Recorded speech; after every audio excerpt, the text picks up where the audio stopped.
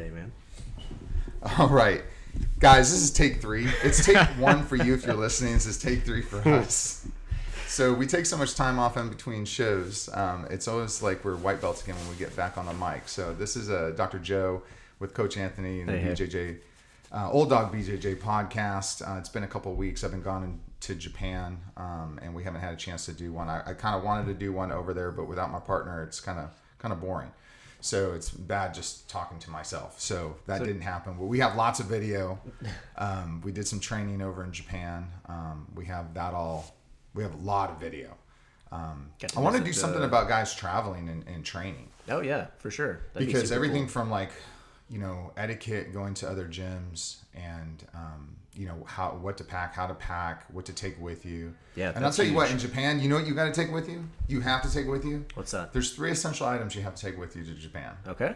I'm gonna save this for a longer podcast, but we have to discuss this. Okay. First of all, they don't know the invention called the napkin. Okay. Oh, all right. Yeah, napkins are few and far between. Interesting. Okay? So you have to bring your own. I'd say bring your own napkins, your own wet naps, and a plastic bag. For the cleanest place I've ever been, except for Toronto, there's not a fucking trash can anywhere. my kids would see a trash can and be like seeing a Yeti. We've seen it. That's insane to me. It is insane. There's no trash dispensers anywhere. I mean, there's a few here or there, and they're all separated with plastics, regular trash, and sure. One of the paper, I think maybe. I feel like we could really do a whole podcast because I've got so many. Holy shit! Like yeah, I mean, yeah, I just want to go into right now. It was insane, and you know what? Another insane part was when you go to at least the gym that we went to when we were in Tokyo. You know how you pay for your classes? This is crazy. How's that? Well, first of all, my brother-in-law took Jackson. Now, you never did you meet? I didn't meet him, unfortunately. He was here, and I wasn't there for that. So anyway. So Richie's a blue belt under a professor. He's been training for years, but he does everything. He's one of those guys that does basketball and softball, and he's just an athletic guy. He's a very athletic guy. And so, but he trains jiu-jitsu and mainly no-gi, but does a lot of jiu-jitsu too there on base. Sure. And so he goes with Jackson while we're in Tokyo to visit this gym that's right down the street from where we're staying. By the way, it's the number 1 gym, and I could say it's number 1 when you look at it from IBJJF statistics. Mm-hmm. They have 2 tournaments a year. Their team always places first. So I mean, from that point of view, so he goes down there, and it's called Carpe Diem. However you say seize the day in Carpe Diem. Carpe Diem. Mm-hmm. Yeah, Carpe Diem. Yeah. Okay, I should know that. Yeah. I was like, are you testing me? Yeah. Carpe Diem. So he goes down there with Jackson, and this is classic Richie because he takes after his dad. His sister, my wife, is not like this at all, but they go down there and they're explaining to them how much the classes cost if you're not a member. Mm-hmm. And so Richie tries to haggle him. And the guy was very clear that even when Keenan Cornelius comes there, he pays 3,000 yen. Oh yeah, they were name dropping. Wow. So anyways, how you pay for the classes, you come up. It's just like the ramen place. They have ticket ramen places. So you're standing in line for your ramen. You pick what ramen you want. You put the money in the machine. You punch it. It gives you a ticket. Somebody comes around. They get the ticket, and then you get the ramen. Okay. It's the same way. You walk into the gym. You pay for what you want. If you want a towel to shower afterwards, you pay for that. If you want a loaner gi, if you want to buy a gi, if you want to buy a shirt, if you want to do a class, you pay for it there. It punches out a ticket, and just done there deal. You go. Yeah, that's very interesting. That's very really streamlined. Yeah, no BS. A la carte. Yeah, a la carte. Yeah, I like that. Yeah, no bullshit there, man. Yeah. There's no there's no haggling at all. Yeah. And you, one of the guys I was working with too, they mentioned he wasn't doing this to name drop. He was a young kid, 23, 24, Japanese, spoke very little English. Mm-hmm. And of course I throw a lasso guard on him. And I can feel he's passing my freaking guard. So I bicep slice him. Nice. And I'm like, holy crap. Okay, let's try that again. And dude, he does this pass. I've never seen it before. And so, afterwards, I said, hey, thanks a lot. Thank you. It's hard to communicate. Sure. Yeah. It's just, the other thing you got to know is arigato gozaimasu. That's it. You say to everyone, arigato gozaimasu, arigato gozaimasu. Like, so arigato gozaimasu. And I showed him like my arm. I'm like, what did you do? Mm-hmm. And so he says, Keenan, show me. So I don't know if he meant Keenan showed him from a video. Keenan was there, but that's pretty cool, you know. Yeah, no, that's really cool. But in any case, while I was in Japan, you know, and we can talk tons about different things, and that was a lot of a fun trip and tons of stuff to talk about. Yeah, we'll definitely put that on the next one. Yeah, but the Spider Invitational was going on, which is $100,000 to the winner of each division. They had what were the two divisions? 100 kilo and 76 kilo. Okay. And did you get a chance to watch any? Did not watch any of it. Just a few clips here and there, and then Crazy Earth, whatever that was with Marigali. Yeah. I watched it on Facebook. 'Cause I flipped through my Facebook when I was in Japan. I saw that Marigali got this lasso sweep. I'm like, oh damn, what did he do? And so I'm watching that, and I wake up the next morning and say, I gotta watch that whole match. And I'm not sure what happened at the end of the match. It almost like Marigali got Erberth in some type of arm entanglement, and I don't know if he got him or not, but he tapped, and I didn't have the sound on. Right, yeah. It's just bizarre. Dude, that guy is just something's wrong with him mentally. He's got a loose hinge or something up there in the old mental department. So, but this potentially could be a huge invitational, because we got a major company, Spider, who does skiing equipment, or not equipment, they do clothing, like right? gear. Yeah, just gear. Yeah. That sponsored gloves and all that. A jiu-jitsu tournament. How bizarre is that? Yeah, super weird. But if they're gonna, would you say the Korean department of that is so the guy's got to do sponsoring jiu-jitsu. it. So yeah, there's something tied there. Yeah. Somebody really likes jiu-jitsu at that company. So I guess the question is, if they had a Spider gi, would that be? It would sell, I'm sure. It would sell. I am sure it would sell, but we couldn't wear it. So. Yeah. Well, we today we have a special guest with us today, Brandon Sweat. I've known Brandon. He's a nurse practitioner that I've known for, what we say? We'll say 4 years. 4 years since moving here from Knoxville. Yeah. And at that time, I know you were with one particular company, and we got to know each other. And you branched off and you started your own company, Revital. So what is it that you guys do at Revital? A lot of it's similar to what we were doing at the other place. So a big focus is men's hormone replacement, primarily testosterone. That's a big one. What's a little different is we'll see women at this new place too. So being able to in some cases treat the family unit, the guy and the and the woman, and we also look at other hormones as well, so not just testosterone. For men, that's the big one, right? Right. But there's other ones that can be looked at, and that may be a conversation for another time. But thyroid, DHEA, in some cases, maybe look at growth hormone, and that's definitely a whole other conversation. But that's probably the big difference. Very similar when it comes to the testosterones. Very similar, not exactly the same, but in essence, kind of hormone optimization. And I think that's a distinction that needs to be made between just general hormone replacement, which typically is your primary care doctor or internal medicine doctor replacing it back into the middle of normal. That's typically what will happen, which in some cases is perfectly fine. And what is that for people that just throw numbers around when they're talking testosterone levels? So typically what's being checked is total testosterone. That's the one that's normally checked. The normal range for most men it's huge, 300 to 1,000. It's lab dependent, but that's a safe generalization for most labs, right? It's a big gap. It's huge.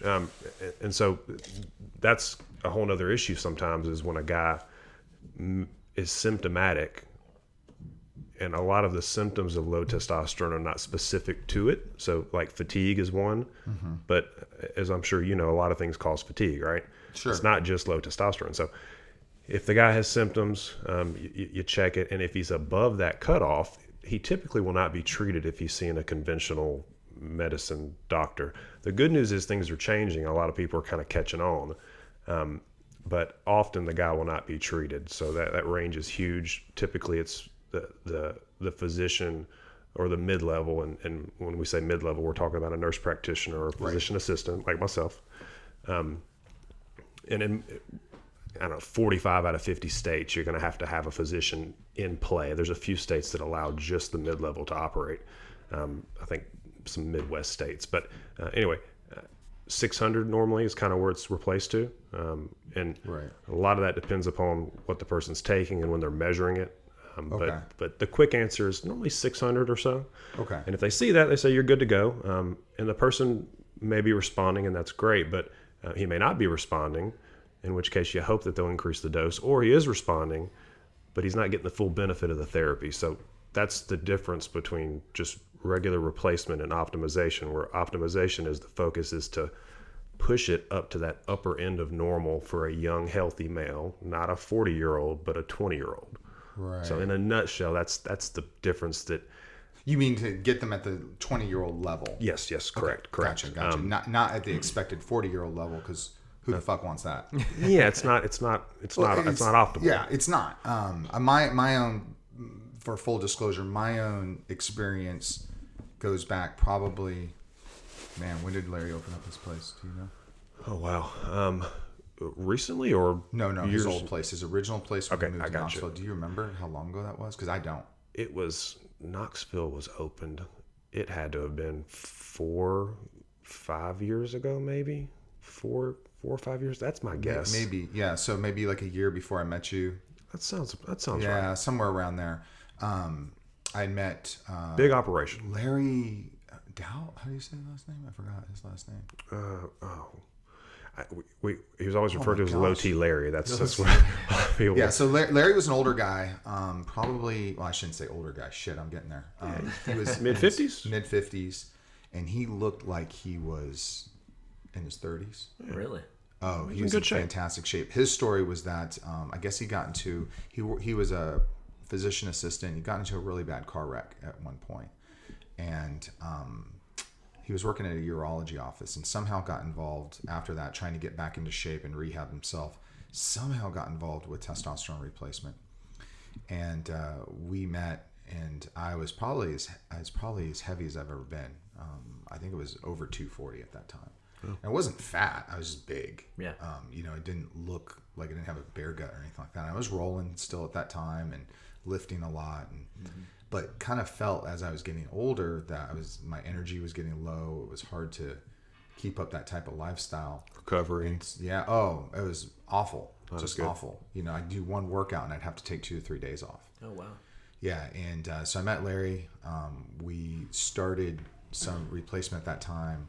And I didn't want to tell anybody at that time because I think going back even that amount of time, I always talk about clean and dirty drugs. Methamphetamine is a dirty drug. Right. Cocaine, true cocaine, I don't know if that's really a dirty drug in people's minds. You could argue. Crack, dirty. Sure. Right? So there's these stigmas that people have. And I think at that time, steroids had a very bad stigma. Oh. I would say it was a dirty drug. I'd say it still does in a lot of circles.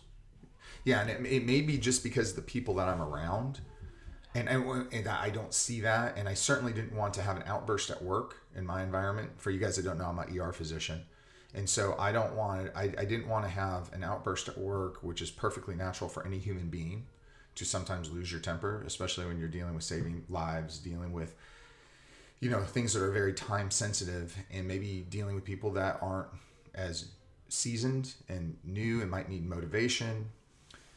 Whatever. And so my biggest fear was to somebody label me like, oh, you're angry because you're on steroids. Oh, roid rage. Roid rage, right. Yeah. Which in my own experience, as a pro athlete, being around a lot of people that did steroids not for those reasons, I always saw the same thing. Guys that were assholes were just bigger assholes. And guys that were nice guys were still nice guys. Sure. That's a good point. If I could touch on it real quick, what I've seen in practice is just what you said, where the stereotype or the thought is that if somebody takes testosterone, they're all of a sudden going to become this raging asshole. What I see is that does not happen. It may exacerbate a pre-existing personality characteristic, but you were already an asshole to begin with. Right. You've just in a sense kind of put yourself back to your 20-year-old asshole instead of you're the 45, a little bit less of an asshole you were. But that exactly what you said is what I believe and what I tend to see in practice all the time. Sure. Okay. Well, that's good. I wish we had actual numbers to support. I know. It's a lot of it's anecdotal, but definitely, I would agree. Yeah, I found that my mood, I actually felt I was more even. My mood was more. I'm already a moody person to begin with. You know, I shouldn't say moody, more just passionate. I don't know. Yeah. And I found like that was more. It was more settled. I felt a lot more comfortable at work. I actually didn't get as angry as much. That's what that's what you tend to see. And I would challenge people to even say how often I really get pissed at work. I don't really get upset, even at home. I mean, when I act upset to my kids, it's a complete act, because most of the time I'm not. I just want to get like trying to convey a message. Yeah, to convey a message, right? Yeah, and I did that. I can't remember. Joey forgot for the third time, some book they had to return, and then we get a notice, you owe us like $40 for 2 books or something. And so I'm like, Joey, and then I talked to Jackson. He's like, I thought you were mad. I'm like, no, that was just an act. So yeah, anyways, I think that I feel that I feel more even, if anything. And so when I wasn't with Larry anymore, because I came to Knoxville, that's when we met. Right. And you from Knoxville to Nashville. Yeah. And back to what you were saying, that's what you'll tend to see, and I think anybody that treats low testosterone a lot I think they would agree that typically what you see is the mood improves. That right. they're more moody and irritable because they're not feeling well. They're tired. That's probably the big one. And then once you replace things that need to be replaced, like testosterone, they're more mellow, more agreeable. They're in a better mood. It's exactly the opposite. And there may be a distinction between juicing levels, right? Like it's even then it's difficult to distinguish the two, because when you hear stories about guys that are taking very high doses of testosterone, but they're often taking other anabolic steroids as well, and so you can't really blame the testosterone when they're also taking 2 and 3 other steroids. Sometimes it's hard to distinguish if it's the testosterone at all.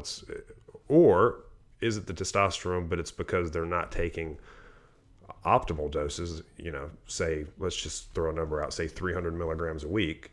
It's because they're taking 1,200 milligrams a week. Maybe there's a difference there. I don't know, but right. I think that is a distinction that needs to be made. I'm sure with certain medications, there's a difference between 10 milligrams of morphine versus 120. Yeah. So that needs to be mentioned sometimes. People lose that. They just generalize. And I don't know what the goal level is for a bodybuilder. Good question. Because they just have protocols, whether they load fast, whether they pyramid up, and these are ungodly amounts of juice that they're taking. I think they take a lot. To what we take. That's right, and they sometimes it's termed physiological replacement, which is that's fine. I will say though that often it's not uncommon. Let's say that for me and others kind of in this field of optimization, to even go a little bit above physiological. So physiological would be like anywhere from 300 to 1,000, right? It's not unheard of. In fact, I think sometimes it's very appropriate and beneficial for the guy to put him a little bit beyond that. Say 1,200, right? Okay. But it's something that needs to be mentioned. Do you feel that with TRT, because I would assume most people, we'll just say from my perspective, the non-medical perspective, TRT to me is Mark McGwire juicing to get that home run record, or all the guys in MMA that have been busted for trying to build that muscle mass to get that advantage. Do you feel like TRT just has a bad PR campaign? Yeah, it's been pretty bad even still. I think it's gotten better. I would agree that it's definitely gotten better, but yeah, absolutely. I think most people, that's what they think of when they hear testosterone. There's even confusion sometimes when I talk to new patients. Is this even like a real covered medical condition? So that, to clarify, insurance does cover replacement therapy. Yeah. Now that's maybe another conversation as far as what they consider low. Sure. But yeah, it's still got a stigma to it where they think the Mark McGwire. Yeah, that people feel like it's an illegal thing. Yeah, that it's illegal. They really shouldn't touch. And it's not illegal if it's it's medically appropriate. If a person, Right. if you have a prescription for it, it's not illegal. Right. Yeah. Yeah, it's funny because within the realms that I walk, I don't think of it as that drug anymore, and that's what's so beneficial about having you here right now is that I don't see that. I mean, most of the people that I'd say most of the people. There's just a number of people that I know, especially in the jiu-jitsu community, are on some are. I like what you said, optimization, but are taking TRT. Yeah. Have found somebody that is kind of managing them and it's helping them because at our age, it is really tough to, and I think I mentioned this before, there are some people that are like freakish athletes. There's people that are out there that just look absolutely amazing. They live an amazing lifestyle. And they feel well. And they feel great. I don't think, and what I don't want to do is like, I don't want to meet somebody, let's say at work, and I have like a friend, maybe he's a little overweight, maybe he's low energy, things just aren't going in the direction, talks about how it was when he was in his 20s and things like that. And I don't want to give them the false impression that, I'm doing what I'm doing and it's all me without any supplementation. Because I think that's disingenuous and it's not, I just don't think it's helping people in the right direction. Again, if I thought there was something incredibly harmful to it, yeah, I wouldn't even do it. But I don't want to make people think like when they, like, okay, I'm doing jiu-jitsu 3 to 4 times a week. I got a really nice lifestyle with my wife. I'm there as a father. I'm working as much as I'm working. It's not even easy no matter what. It isn't. Mm-hmm. But I remember the days of how fatigued I was and how run down I was. And I swear and I'm already injury prone, but I feel like my injuries I always had something really nagging me. And I still do now, but I mean, it was on a whole different level. Yeah, the testosterone definitely is a boon. It's helpful with recovery, and a lot of the benefits of the testosterone therapy come from some of the things that, to be honest, initially I shied away from, where the gains in lean muscle mass and primarily that one, but aiding in recovery. The first few years of doing it, I would actually shy away from that a little bit. But as I've learned and done it more and done extra training, that's where a lot of the benefits come from, the health benefits. Being able to keep your body composition healthy, lower fat. In spite of eating like shit sometimes. I'm saying, well, so my brother-in-law was asking about that because I had to bring my testosterone with me to Japan. Yeah. And so he had some questions about it because he, I think the military has a very, like, no steroids, Sure, whatever. And I think it's because that's all illegal. I think it would be totally different if you had somebody prescribing it to you. Right. I think you can get a medical, clearance if you're low. I think so. Maybe not. I don't know. Yeah. You know how they strict they may be or how backwards they may be. And I told him, I was only joking around, but one of the benefits was I knew I could eat like shit this whole vacation, and I knew I was still going to come back looking decent. It's a nice perk, right? I mean, it is. I mean, I eat healthy most of the time, but when you don't, it's just like it's nice. Yeah. So and if I'm not as stressed about missing one of those lifting workouts, I try to explain it to a lot of people. The goal in most circumstances is or the way to look at it is just trying to put the hormone levels back to what they were when you were 19, 20. That young, healthy. In fairness, assuming that person was a young, healthy 19, 20. That's really all. That's the mindset is, and you tend to not run into issues when you put hormones back to where they were for a young, healthy male. Right. It's very normal to have good hormone levels when you're 19, 20. So you tend to stay out of trouble when you just put things back to where they were at your optimal age or in your best health, which for most people is when they're young. When you feel invincible. Yeah. The better part now is that now that you're older, you're a little more wise, hopefully. Mm-hmm. So you're maybe not quite as prone to make poor decisions when you're feeling invincible. Yeah. What do you find is the main reason? Because I know guys, and we got to be very careful about this because we don't want to violate. And we have the amazing ability to go back and edit, which is great. Perfect. But we do have to be very careful because I know there's, like we had mentioned before, there's probably clients of yours that I know.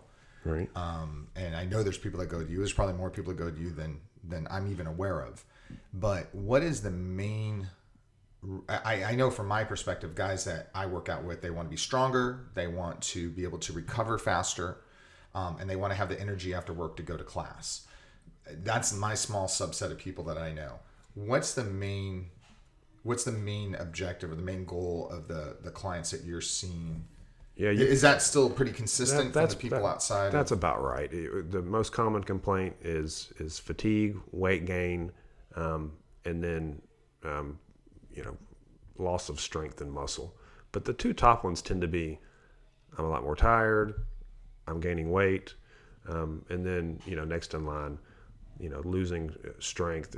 For the guys that are actively trying to be healthy, in the sense that they go work out, they do some kind of sport activity, you'll often hear that one where I've lost a little more bounce in my step. I've lost some strength. Recovery is now taking me way longer than it used to. That's what you do hear. It depends upon the guy. Sometimes they're not coming right out the gate with it, but ED issues, which is an interesting topic with testosterone therapy, because I think there's a misconception that testosterone is going to repair or improve ED 95% of the time. And from my experience, it's about a coin toss. Half the time, there's a significant improvement for ED in guys with testosterone replacement. Okay. Yeah, about half the time. The other so half of the time, I was always wondering if it was a libido it's a great issue question. that it helps. What I've told people, and again, I'm an ER doctor.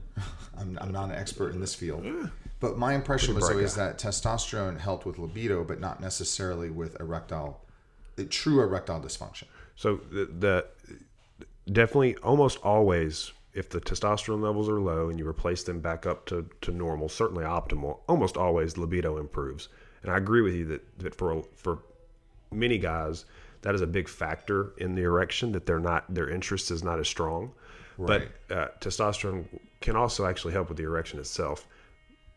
Mainly, the thought is that mainly by affecting nitric oxide, so increasing, kind of like how Viagra works. Correct. And so helping increase the blood flow. So it can, but what I've seen with other places sometimes is there seems to be a big promotion to get people in the door, or I think patients are misled when they're told that this is going to fix your ED, and it's 50% is not great. It's not horrible odds, but it's not. I wouldn't say it's as guaranteed as some people think. So, right. but no, it is thought that it can improve the erection itself. Okay. Through increase in blood flow, but I think it's about a coin toss from what I've seen. I haven't documented each case, but I'd say that's pretty fair. It was something Larry would always ask me all the time. He's like, "You got the morning wood?" And I'm like, yeah, I do. He's like, okay, good. We're doing all right then. It was kind of like his measurement for something, but I don't really know what he was measuring. That's interesting. Unless actually. He was just asking about my wood. No, I don't. I think he was. That is a common thing that we've been told to ask, or we've read about as a good indicator. I've seen literature pointing to it. That's a good indicator for low testosterone levels. Oh, really? Okay. Not having a morning wood. So, by the guy saying, I'm not seeing morning erections near as frequently as I used to. That would be a reason to consider testing. But as far as, and I don't know if he meant it this way, but as far as determining if the levels are where they need to be, I don't know if that's a great indicator, but I guess it would tell you maybe if it's having an effect, if the guy reported less erections in the morning. Okay. To begin with. Yeah. But that's. I never had a problem with that. So. Yeah. That's a good question. Actually, I don't think it's a great indicator. What's that? I said on the TMI episode. Yeah. Too much information. But that is an indicator. Obviously, it's not a perfect indicator, but that can be an indicator for low testosterone levels. And then I guess obviously you could use that as a gauge if therapy's working, if guys are starting to see more morning erections. Okay. That's fair, and I still do that actually. Sometimes I'll ask if they're noticing an improvement in morning erections. Not my typical go-to, but Right. it's fair. Okay. It just seemed like a bizarre question to me, so I didn't know if it had something to do with those levels or not. We'll kind of segue off of that too. That low testosterone also affects fertility, right? That's right, and the opposite way most people would imagine. So, if you give someone testosterone, sperm counts drop, so fertility is impaired. Right. So it's like male Yeah, birth control. that's right. That's right. It's and they've actually looked at, I believe, some companies, pharmaceutical companies, I think, have looked at it as a form of birth control. I don't know if anything's ever been done with it, but if you're consistent with the testosterone therapy, then the odds are very, very high that your sperm counts are going to be low enough where it would be unlikely for you to conceive. Still possible, so maybe that's why nobody's moved on it, because it still does happen, and I've seen a few guys that have conceived while they were on therapy. So you don't guarantee it, but certainly the sperm counts do drop considerably. So this was, do you remember when this came out? And so UFC used to have a waiver for TRT. TRT I for didn't. testosterone. Yeah, because replacement. Vitor got the waiver, didn't he? Right. Well, a lot of people got the waiver. Sure. And you would think any athlete would try to get the waiver who's over 30 years old, right? Yeah, Vitor, Chael Sonnen, I remember. So it's all coming back to me Chael now. was the Yeah. case, right? So Chael and his it's so funny. This guy tried to run for office, and oh yeah, we got some music in the background. That's okay. Is it okay? That's It's not fine. too bad? That's All fine. right, cool. I think Yeah. everybody loves it. We'll roll with it. Sorry. So Chael, like I was saying, it's no surprise this guy ran for public office. Yeah. Because and I hear nothing but good things about people that actually know him as a person. Right. Yeah. But he shows certain characteristics that he would be a terrible guy to get into an argument with, because I'm sure he would never admit that. Oh man, I would not want to argue with Chael Sonnen about anything. So he did get and I don't know what he pissed hot for. My suspicion is it was HCG. So when those sperm counts go low and you stop the testosterone, which he was claiming he was doing, to get his own sperm count kicked back up into, he said he suffered from hypogonadism ever since he was a child. So he'd been on hormone replacement for years. I don't know how true that is. Yeah. He was a grown man, right? He had facial hair, and so he went through puberty. Yeah. So It's a little suspect. I don't know how much of his story was legit, yeah. but he did mention about he was on HCG to get his sperm count back up so he could conceive a child. Yeah. Which is a legit excuse. Yeah. So just to add in, so he failed for HGH, EPO, anastrozole. Yep, anastrozole, anastrozole, and then HCG. Yeah, So okay. he popped That for makes- 4 things. Yeah, and all those things make sense Yeah. from a performance enhancement standpoint. Absolutely. If the noise is too loud, I'm going to blame that on Coach. My children are here. And His they two are, beautiful children are here, and my wife had just mentioned the other day how much she missed our kids being young. So here you go, There you babe. go. There you go. You're welcome. So sorry So for she's any entertaining background out noise front. that my kids are adding to this podcast. But yeah, so Makes perfect sense. Yeah. yeah, I mean everything that he's on. It's yeah. I mean, what's interesting, I don't know the details. I'm kind of glancing over the screen, but anastrozole alone can be used to increase testosterone levels, much less the I don't think he had HCG. Unless that's in there. No, you I did say think that. he did because Oh, he no, was there it coming is. off at the testosterone, Yeah. and his excuse for taking the HCG was to increase the sperm because he wanted to conceive a child. And what's interesting about that for those listening, so HCG will not only increase your sperm counts, it also increase your testosterone levels. It stimulates the production of testosterone from the testicles, Right. And it increases sperm counts. He didn't mention that part, but Yeah. I guess. But so yeah, it's. I don't know. And the other interesting part about HCG, do you know where it comes from? No. It comes from the urine of pregnant women. Oh, okay. That's I what we was like- test. That's what tests yeah, positive. okay, yeah. HCG test Sorry. is how you know if a woman's pregnant or Yeah. not. Okay. I wasn't sure So, how you were asking. I don't know Yes, if what I they do. have now is legit, but back in my old days when guys would take this, it would be a vial of powder with a vial of probably normal saline. I have no idea what was in the other thing. You had to mix them together. I don't know if it's still that way or not. It's still, yeah, definitely when you go get it from a pharmacy, yeah, it's still that way. But they give you a vial of powder and a vial of normal saline bacteriostatic water. Okay. That's the way it's Yeah. labeled on there. But yeah. Okay. But yeah, yes, I didn't know how you test HCG levels. I thought you were asking It always- from where in the body that it's produced. It and always developed. freaked me out. I'm Yeah. like, you're taking the urine of pregnant women and injecting it? Yeah. What's confusing, I think, to some people, if they know a little bit about testosterone replacement, is the HCG, how that works. So it's what's called a LH analog. So as far luteinizing hormone is what normally tells the testicles in men to make testosterone. Okay. HCG is just LH. Okay. Apparently the structure of the molecules are the same. So they call it it used to be called a LH analog. So it's just basically injecting yourself with LH. Okay. So Yeah, it's funny because luteinizing hormone, when I think of that, I think of female hormones, and I don't that's think what of everybody, male yeah. hormones. That's Okay. right. Yeah. Yeah, I know if a guy pisses hot for that, like if you accidentally do a pregnancy test on a male, and they come back positive for HCG, you got to look for germinal cell cancer, testicular cancer. That's Gotcha. what you're looking for. Interesting. I learned that the same week I saw it on an episode of ER. Nice. It's one of those serendipitous things where you learn it in class and you're watching ER and it happens on there and you're like, this was meant to be. It's Right, like, no, yeah. no, I'll not never really. forget this. Yeah, so I never So forgot that. that was actually one of my questions, I guess, was like the chain reaction cycle of having low testosterone just through age. I guess so. It's one thing affects another. It's, I guess, low T. From what I was reading, that's where you get your LH, your luteinizing hormone. That being low gives you an overall lower T production, which is just like a gradual That's like, right. downhill cycle. Yeah, there's two types, and normally when you see someone, or you should, when you see someone that you're working up for that, you try to determine if it's primary or secondary cause. Mm-hmm. Most people are secondary hypogonadism, which is the one you were just mentioning, where their LH is either normal or low.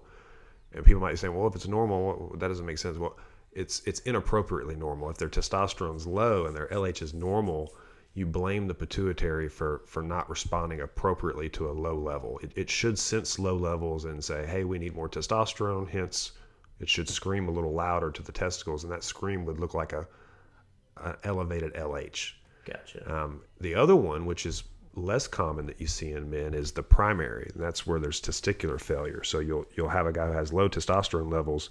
You check his LH, and it's high.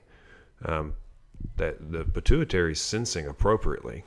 Levels are low. We need more. Right. But the testicles are not responding appropriately. So you deem that guy a primary failure. That guy cannot get away with taking, in theory, HCG, Clomid. It doesn't matter what you try to tell the testicles to do. If you try to scream at it louder, it's not responding anyway to an appropriate signal. So that guy, well, if he's low, that guy will have to take testosterone. Gotcha. In theory, I mean, assuming you retested and you confirmed, yeah, this just wasn't a one-off thing where his LH was elevated, but there is no other option for that guy other than testosterone in order to get the testosterone levels up. Sure. Yeah. So, yeah, interesting. Yeah, and you can see, I always tell people that endocrinology is what Brandon's basically talking. The facet of medicine it's called is endocrinology. Yeah.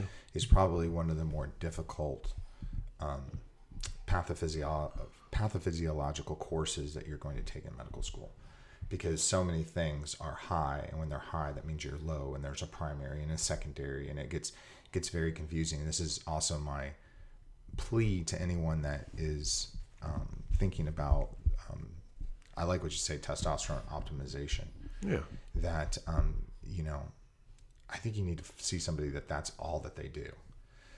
You can certainly go to a primary care physician that knows about high blood pressure and diabetes, and they can manage that pretty well. But when things get really complicated for your hypertension, they're going to send you to a cardiologist. For diabetes, they're going to send you to an endocrinologist.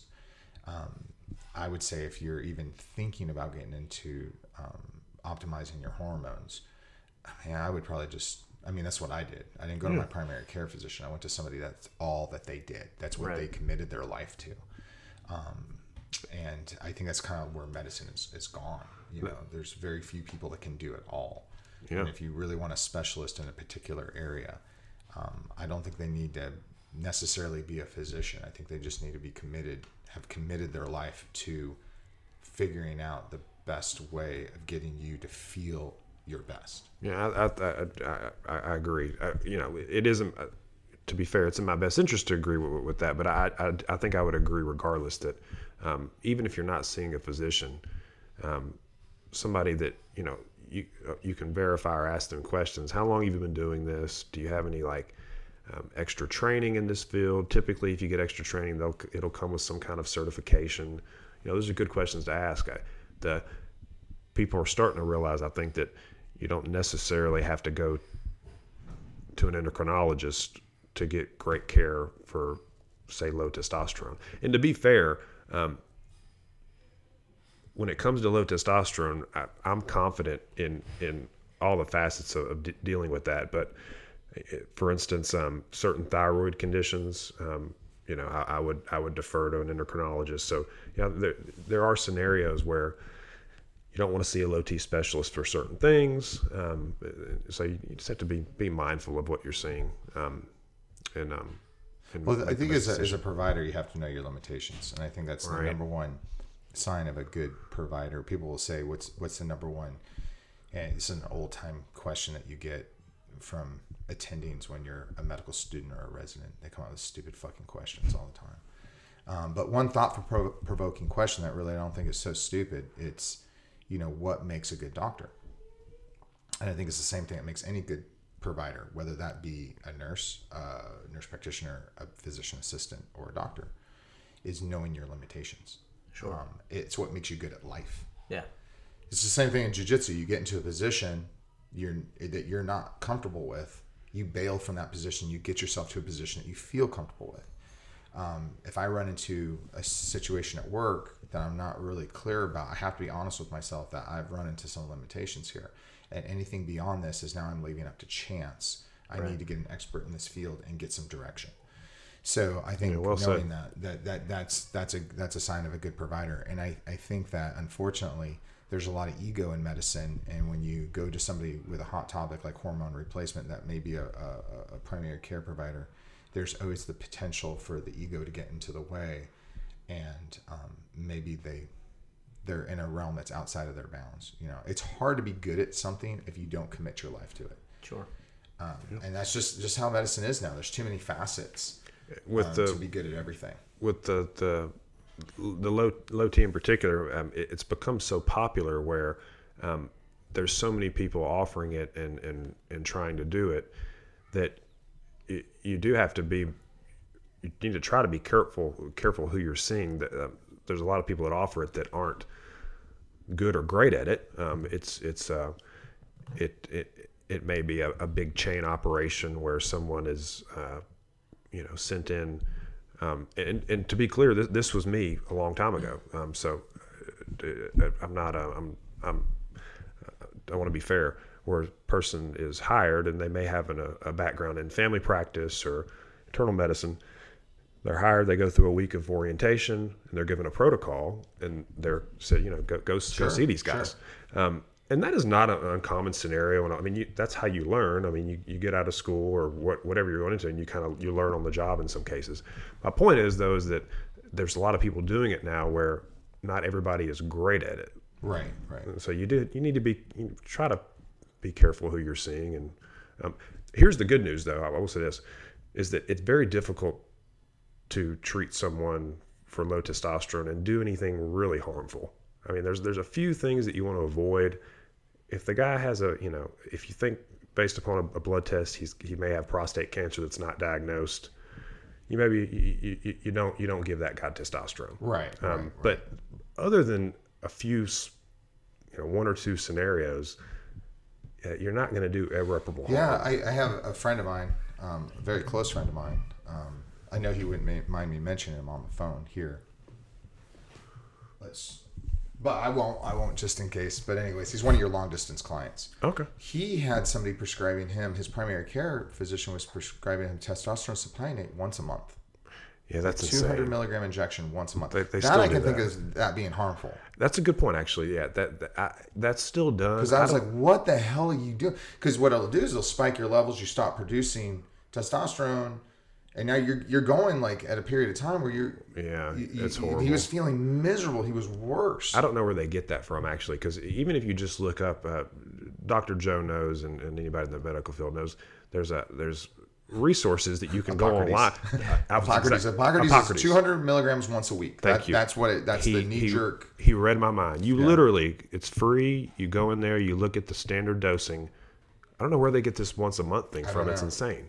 And you're right on that. That I think actually does more harm than good. My point initially, though, was, you're not going to kill anyone, right? And that's a whole nother topic. I don't know if we'll be able to get into it or not, but the real risks of TRT versus I know that Coach is always so good. He puts out a whole list of stuff whenever we have a podcast of everything. I've got a bunch of topics to touch on. Oh yeah, and I think back here, I better stay somewhere we can go here. for 3 hours. Okay. I better stay focused. But you had, I think you Just- did have it's somewhere at here the end. like. Is it safe? Is it legal? That's kind of where I was going to end this Yeah. at, but we can jump around. It's totally fine. But yeah, I'll let you lead. I don't want to be an infomercial for sure, and I have had a number, I mean, I can't tell you how many people I've at least talked to.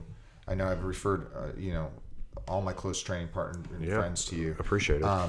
But not everyone is a success story, and there's a very good close friend of mine. He's actually a physician too.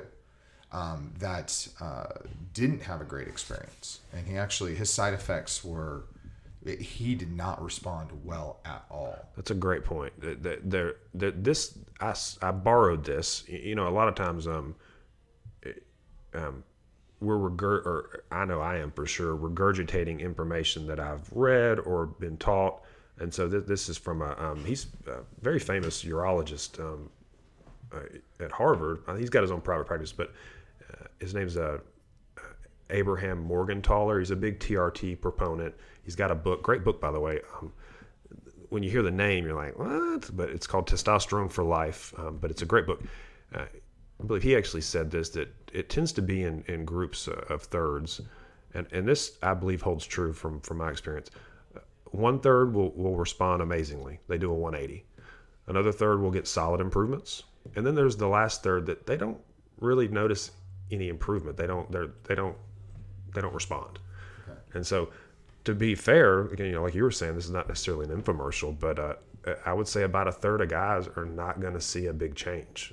So it's not a panacea. It's not like just because, and I mean, even if your levels are low and we treat you, it doesn't mean you're going to feel better, because your fatigue or your complaint may not have been low testosterone. The testosterone levels were low, but that's not what was causing your symptoms. So to be fair, not everybody is going to feel better, and some people will have some side effects. They don't grow horns or anything crazy like that, but they may have some. I've seen a few guys that have had negative mood changes. It's not common. A little more emotional, more irritable. Sometimes that's we can work that up and get rid of that. Sometimes it may be estrogen related, but yeah, not everybody's gonna feel better. Just as a quick aside, now if you hear somebody talking like a baby in the background to a dog, that is Jackson. He just came home from school, and I wish we had it on clear tape, because it's adorable that this tough teenage kid who is very monosyllabic. I thought I saw him walking. Maybe that was him. That was him. Yeah. That was him. Monosyllabic is a good Neanderthal. Mm-hmm. He's a meathead. I heard a little something in the feedback in my headphones, and I was wondering, like, that doesn't sound like my son. Yeah, I mean, I know we did a 10-week course just recently of an additional hormone on top of the testosterone. There's a 6-month waiting period in between each course, correct? That's interesting, and that's yes, not necessarily based upon any evidence I've seen, but in general, what we like to do at Revital is try to limit any non-bioidentical hormones. Okay. We want to limit the use of those. I was going to tell you, I did have, and I didn't speak with you about this because this was only in the last 2 weeks, maybe last 3 weeks of that course. I don't think I've ever seriously suffered with depression ever in my life. Mm-hmm. I mean, everybody gets the blues. Sure. Yeah. But I definitely went through a little period where nothing, like it was as close to depression cloud was following you. It was a terrible. I'll tell you, this stuff helped with my joints. Right. I had And there's some good the evidence gains behind gains I had were astronomical. Sounds like you noticed some negative mood stuff though. It wasn't angry. It Right. was just, I don't know why I'm not as happy and go lucky. Yeah. And there was definitely people saying, hey, why are you so quiet at work? Yeah. That's I'm definitely depression. I mean, depression, that's a whole nother podcast, too. It is. It It definitely is. do. Yeah. But it manifests in several different ways and different for everybody. Yeah, and I mean, I wouldn't be surprised if that had something to do with it. It may have nothing to do Right. with it. Sure. But it definitely, hold on, work's blowing up. I was like, you're a popular guy. One of our directors is getting interviewed on NPR. But anyways, Oh. I like NPR, by the way. yeah. Long time listener. So that I would say is a potential, and a buddy of mine who wouldn't mind me mentioning him, Brian, my best friend growing up, was asking about it, and I said that was the one thing that I don't know if it was related or not. I wouldn't you had hesitate to concern, try it again, Right. because you can't, sample size of one doesn't mean anything. Great point. But it sounds like that was not normal for you. It definitely and it coincided wasn't. right along with the use of an additional supplement. Yeah. So I mean, I would be thinking the Yeah. same thing. Now, blood clots. That's usually a big a question I great get one. from Yeah, everybody. man, how much time do we have? So And so I have somebody I work with that was on, I want to say he was on a gel or pellets, one of the two. I don't think he was receiving injections. okay, And won't mention his name, obviously. Yeah. And he actually took care of him. Wait, did I take care of him? I he can't remember actually if had I was his primary provider or not. I don't know if he was signed out to me. I can't remember. Anyways, he had a PE. he did have a And clot. he ended up getting. Now, was that related to right. the testosterone? I don't know. That's my next question. Did he have what kind of history did he have? Healthy guy. Risk factors? None. None. Non-smoker. No, non-smoker, healthy guy. He breeds nothing but athletes, and he's an athlete himself. Did y'all did all like the normal tests to look for any clotting issues? No, that's an inpatient thing. Oh, okay. So, the trend I've seen is that they won't do that. It's like if they see, oh, you're on testosterone. Okay, good enough. We're not going to test for that. If they have any excuse for why you had, now you get 2 clots, then that whole testing starts. It depends see. on the provider that see. admitted you. Like I admitted him from the hospital, from the ER, but in the hospital, whoever's taking care of you, they're going to take it as far as they want to take it. But how many have you seen that as a No. have you had any? I mean, because you've been doing this for a long time now. Yeah, I would say probably thousands of patients at this point. Easily. Yeah. Now, first, let me say I don't see everybody who I start. Some people will leave, and we won't hear from them. So I can't account for everybody, right? But I've seen a lot of people. Zero. I've never encountered it. Right. That I knew of. Right. So, in my mind, and not just my mind, there are other people as well. I don't know if it's the most recent, but in 2000, either 17 or 16, this was a few years ago, a consensus statement came out from different experts in different fields: urology, endocrinology, internal medicine, and it's in the Mayo, I don't know, umbrella, but I've got it posted on the website, revitalhealthclinics.com, if anybody wants to read it. Morgenthaler, I think, was one of the heads of the whole thing, but they speak to a lot of those, a lot of the things we're talking about, and one of them is that, and you kind of have to say it this way to be fair, based upon the available evidence, there's no evidence, good evidence for an increased risk of clots and strokes, heart attacks, clots, PEs. It's just not there. Now, can it happen? It's possible, Right. but the evidence doesn't support it. And so Right. there's kind of 2 different thought processes. One is that it's something with testosterone directly that increases risk for clots. The other thought is that it's due to an increase in red blood cells. Which always struck me funny because red blood cells have nothing to do with clotting. Right. That's the confusion, I think. Platelets do. Right. Clotting factor does. Yeah. But red blood cells carry oxygen. Right. To my knowledge, if I have a low hematocrit, hemoglobin, if I'm anemic, that doesn't mean I bruise more. Right. That doesn't mean I bleed more. But I've heard that too, even to the point that if your hematocrit's too high, you'll go donate like a pint of blood. That's right. That's one thing that I kind of talk myself in circles sometimes. In some cases, trying to explain that to people and get the point across that the evidence for that is not there. That testosterone-induced erythrocytosis, which is increase in, those who don't know, I know Dr. Joe knows, increase in red blood cell counts, that is different than polycythemia. What it's normally compared to in the risks that are associated with TRT is they're extrapolating risks from another condition, which is a blood cancer. Polycythemia vera, you have increase in red counts. Typically, you have increase in red counts, white blood cells, red blood cells, and platelets. That is not the same, and that's normally where the risks are they're taken from another condition. Again, and I think that article speaks to it, the evidence for testosterone-induced erythrocytosis causing clots is just not there. I think that's a vacuum cleaner. Yes, Okay. that is a And so classically, medicine does this all the time. When you have a particular disease process, or you have maybe there's a subset of patients that there are not enough. This is classic in pediatrics. Okay, for the most part, pediatrics. Hold on for 1 second. So I'll continue to talk.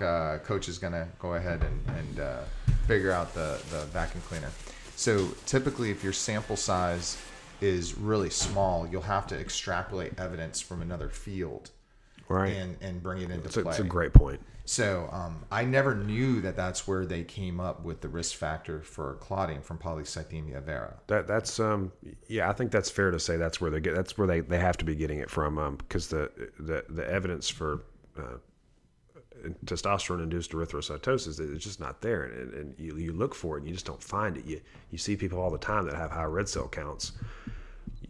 In this field, I'll typically tell, and again, I'm regurgitating things that I've been taught and read, and I will. Nothing that we do is original. That's right. You know? I like to sound original, and like I've got original, but the fact is that most of these are not original ideas, and I'm regurgitating. But thank you for pointing that out. You're right. So Sherpas, these guys that live in the mountains and take people up the mountains, these guys have hematocrits in the 60s.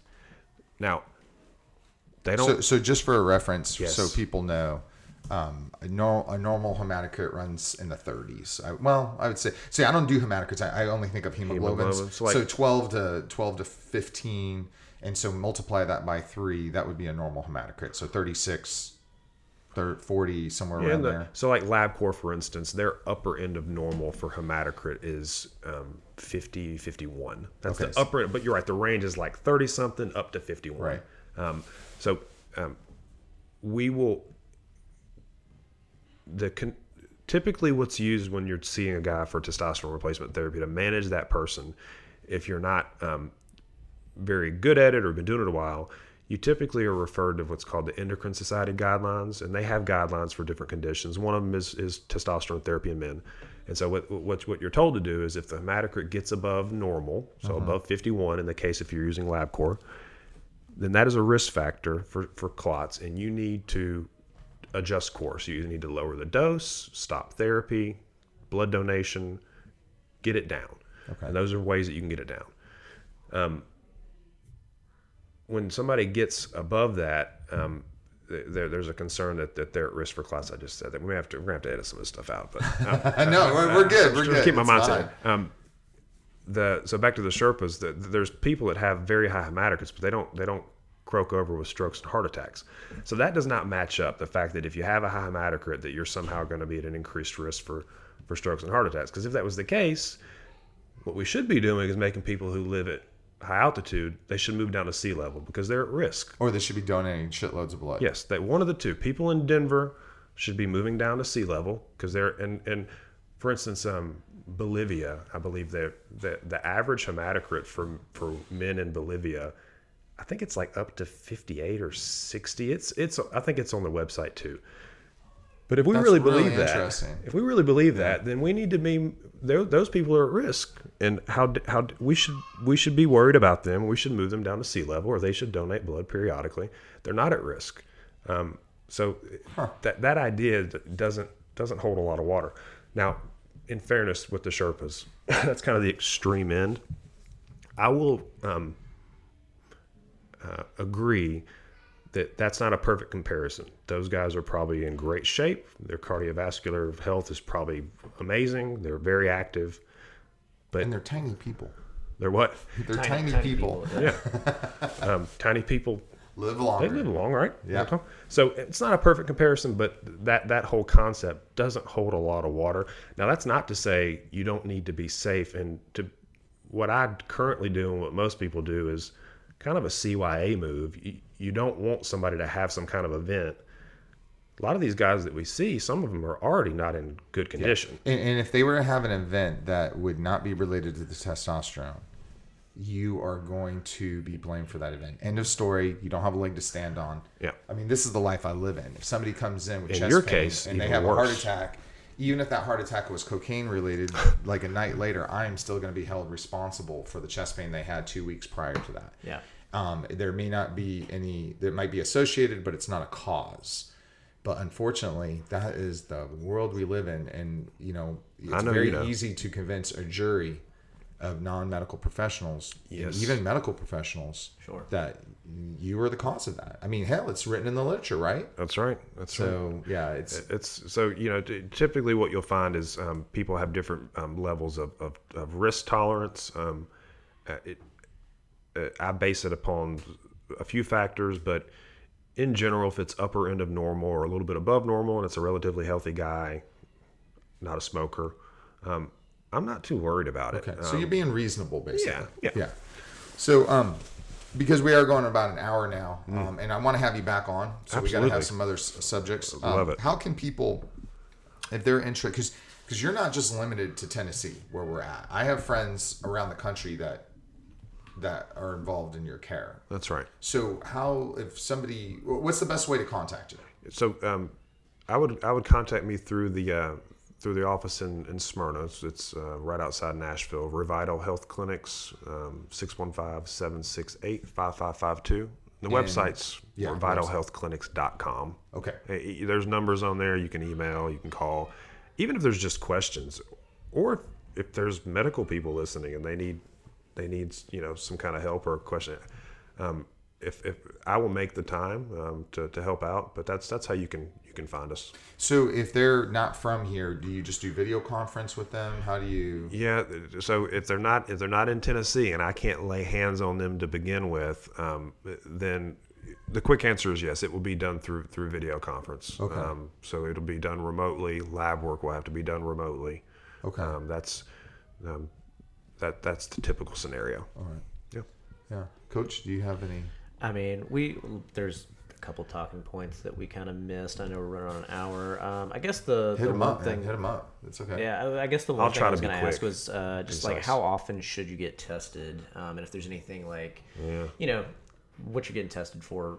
They always say like don't eat or whatever. So is there anything people should look out for if they go get treatment somewhere else? Oh, that's actually an awesome question. Like a standard of practice, I guess what they should look out for is. For getting tested Yeah, initially? Yes, initially. Yeah, if they just show up somewhere first place, Yeah. what should they be looking for in that care?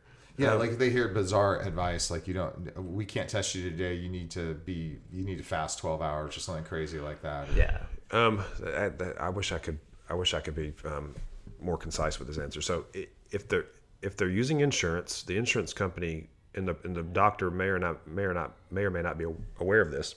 The insurance company, some of them require fasting. So Okay. Really, even for testosterone testing. Interesting. Oh, okay. That's one good. I know for sure. Aetna, for instance, has it written out that they want you fasted, and most of them want it in the morning. But Aetna, I think, actually has it written out as fasting. Why is that in the morning? Are your testosterone levels the highest in the morning? That's so right. They want to get the best level. They want to see kind of where you're at your best. So most of them are moving. If they're not already there, they're going to be there soon. They're going to want it tested in the morning. What is morning? Aetna defines it before 10 a.m. Everybody else looks like 11 a.m. or before is good. Interesting. It is really interesting. Okay. But is your baseline one test, or do you test your patients multiple times before you start a treatment? it's another good question. So let me give you the conventional answer first. Okay, which sure. is you need to test multiple times. And I think that as a general rule, that's good. If you don't want to test someone when they're sick or they just got over being sick, and I mean sick, not like I had a little sniffle. Sure. The levels are likely to be skewed low. You don't want to test someone if they had a really rough night the night before. Let's say they're hungover and they got 3 hours sleep. You don't test. But the conventional answer is at least 2 tests in the morning that show low levels. You meet the definition with symptoms. You have to. Most insurance companies are going to define that you have to have certain symptoms. Right. Most everybody meets the symptom requirement. It's more the testing that people get caught up in. But 2 tests. That is good practice in general. There are some cases where I won't test twice, but that's not commonplace. For instance, if the guy is not sick, he had a normal night's sleep, and he's very symptomatic. Let's say he's 45, 50, and I test him and his levels are, low. We're not borderline. I'm pretty comfortable with that. Now, some people may jump down my neck, urologist or endocrinologist, because it is possible you can test a guy and he may, in theory, he may be low, but he's not consistently. That was a temporary transient issue. Gotcha. I don't, in my experience, that kind of stuff doesn't really happen. If he's very, very low, okay, maybe he's 50, 60, 70 points better. He's still low. Like if his testosterone's 150, maybe if you test him again, maybe he's 250, still low. But the quick answer is at least 2 tests in the morning. Gotcha. Yeah. Okay. And then the other one I was just going to hit up real quick was, do you ever see cancer patients have had radiation therapy? Do you get those patients that are affected by that? Sometimes, yeah. Any chemotherapy, it's worth, if they're have any symptoms at all, and maybe just a good idea kind of as a routine.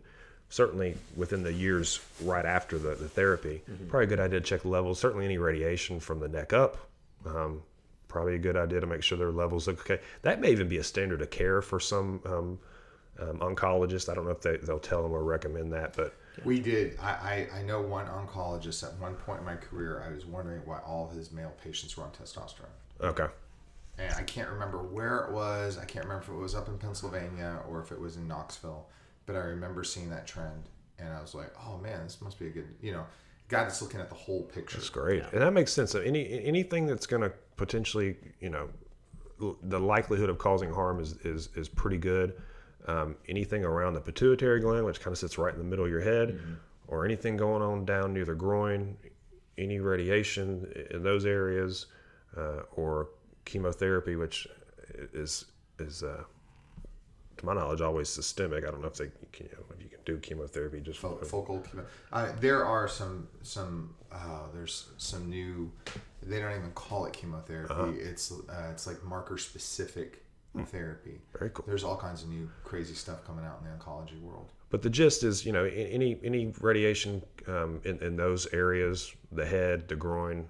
Yeah, I would hope that the oncologist would also let them know prior to having it done that, we may be, especially if it's, anything around the groin area, Right. We may be increasing your risk for some issues. But yeah, anything in those areas, definitely worth getting it checked for the, I would say for at least a year or 2 afterwards, just to kind of get an idea, make sure everything's okay.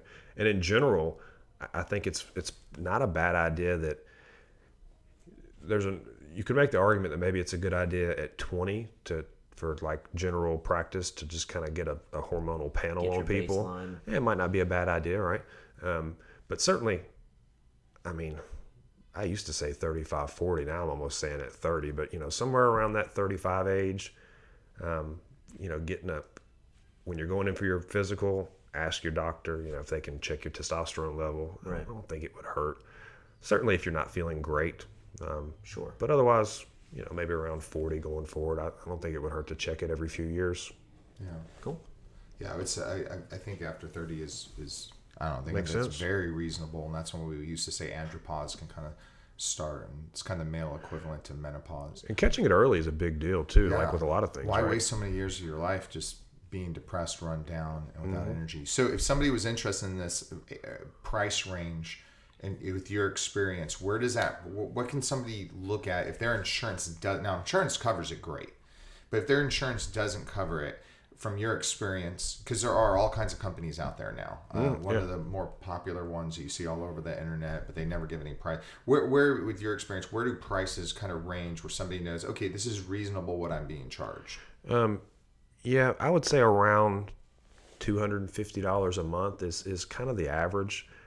I've seen it vary quite a bit lately. As the competition increases, the prices drop, which is great for the consumer. Right. So I've seen things as low as 150 and up. Okay. But I would say on average, you're looking at around $200 to $250 monthly. And that includes your visits, somebody monitoring your lab work. It doesn't normally cover the cost of the testosterone. That's right, and it does vary. I've seen some that the medication's included. You'll see some telehealth companies that do it remotely. They'll offer the medication included. Others not, but from what I've seen, and don't hold me to this, but most of the time, locally, you're going in to get the medication through an injection, so it is covered in your price. If you're not going in, then you're often paying for it yourself from the pharmacy. The good news is it's so cheap now. Yeah. For injectable, especially, you would think it would be more But you expensive. have to give the injections yourself or have somebody give them to you. That's right. If you're not going in somewhere to get them done, you'll give them to yourself. But $200, $250 a month. Pretty good average price range. And are you doing any type of special for Christmas? I should have asked you to develop one for Yeah, female that want to buy something for their husband, because this could be a good, like a 6-month trial gift, a year gift, or whatever it may be. I think absolutely. Right now we've been doing till the end of the year 20% off for an ED treatment we do, which is called wave therapy. But I don't see why we couldn't extend it to TRT as well. So if any of our female listeners, which I know we do have a handful, those don't count the nurses I work with, because most of them, well, I think a number of them actually are married. But if it's something that you're having a hard time with a gift, this is an amazing gift, at least a trial, at least allowed to, I don't know, it would be, it's normally it happens in a relationship. I'm sure you guys are in the same situation. What the hell is she going to get me? Yeah. What is there to get? I've got to be the most difficult person to buy a present for at this point. Right. This is something that would be an amazing gift for somebody, especially which 99% of the people listening to this are all jiu-jitsu related. Yeah, I would say you could easily get kind of, the first step would be obviously a test. So you would get them tested. We'd give you a kind of a gift certificate type thing, and it would just be a test. Now, and if the test was such where they're treatable, then we go the next step. Yeah. Well, hopefully we'll get some folks that will call you. And again, your phone number is 615-768-5552. And then the website, revitalhealthclinics.com. Okay. Yeah. And you have a lot of good information on that. And I know you did an information segment on YouTube that kind of covers everything. There's a few things on there. Yeah, I probably need to revamp it. Hearing yourself and seeing yourself sometimes, you're like, oh, God. You sound like a complete That's why with the podcast, it's best just to hit that record button and just start talking. Yeah, just roll with Just it. let it go. So, no, but I appreciate you coming on. I really hope that some of the guys that we work out with, and then the random people that even listen to this, either find somebody to help them out, or they can contact you, because for me, it was a major game changer. And it's been helpful for me too. I'm on the therapy as well, and it's been helpful. I would put myself. Yeah, I never asked you all these years whether or not you. I knew Larry did, you know, but I never asked you if you were on therapy or not. Yeah, I've been on it for 3 years now, I think. 3 or 4, but yeah, I would put myself in that middle third. I didn't feel like it was a 180, but definitely has been helpful. Yeah, I've noticed it more in the body composition, being able to stay a little leaner and maintain some strength. So it has been helpful. Yeah. For me, I it's hard. I'd have to go off now to really say. Sure. And I have to remember what life was like before. Yeah, you get kind of used to it after a while. Yeah, but I just know from talking to other people that I work out with, other people at work, and I just know that there's a little something different about me being able to keep up with a 15-year-old kid. Without a doubt. You know, he wants to go lift, let's lift. He wants to go to jiu-jitsu, we go to jiu-jitsu.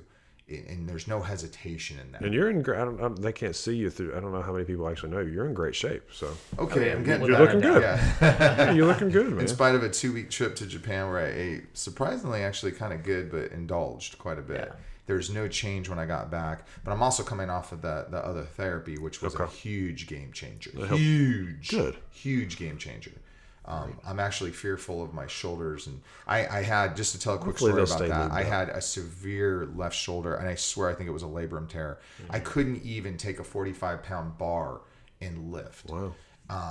And kind of rehabbed it. I was still having problems with it. I did the new therapy, which is specific for joints. Yeah, that's a big thing for it. And that went away. I got injured one day, and within one day, that pain went away again. So it was just like my joints. Now my lower back, no, that didn't help So much. a damn bit. But anyways, in any case, hey, thanks for your time. I appreciate it so much. I'm glad. Yeah, Yeah, thanks for absolutely. the information. No worries. It's definitely Coach, was been, there anything you wanted I love it. to end with? No, I mean, like I said, we asked a lot of questions, so and I think we kept it pretty layman's terms. I think everybody should be able to understand Hopefully. everything you threw out there. I can get off on tangents, so y'all forgive me. Yeah, no, I think it was a good session there. It's a good podcast. So. Awesome. And Hopefully I you all hope everybody enjoyed enjoyed it. And if you have any questions, what we'll do is at this week's blog, what I'll do is kind of put up that information for Brandon's on the blog in addition to this. Later on this week, actually my wife will be having surgery this week, but we're going to try to find some time to upload those videos about the travel tips. Okay. Hopefully we could fit another podcast in. Yeah. To Japan. We'll talk about that and training Yes. out there. Yeah. And we'll go from there. But until then, we appreciate everybody listening and keep training.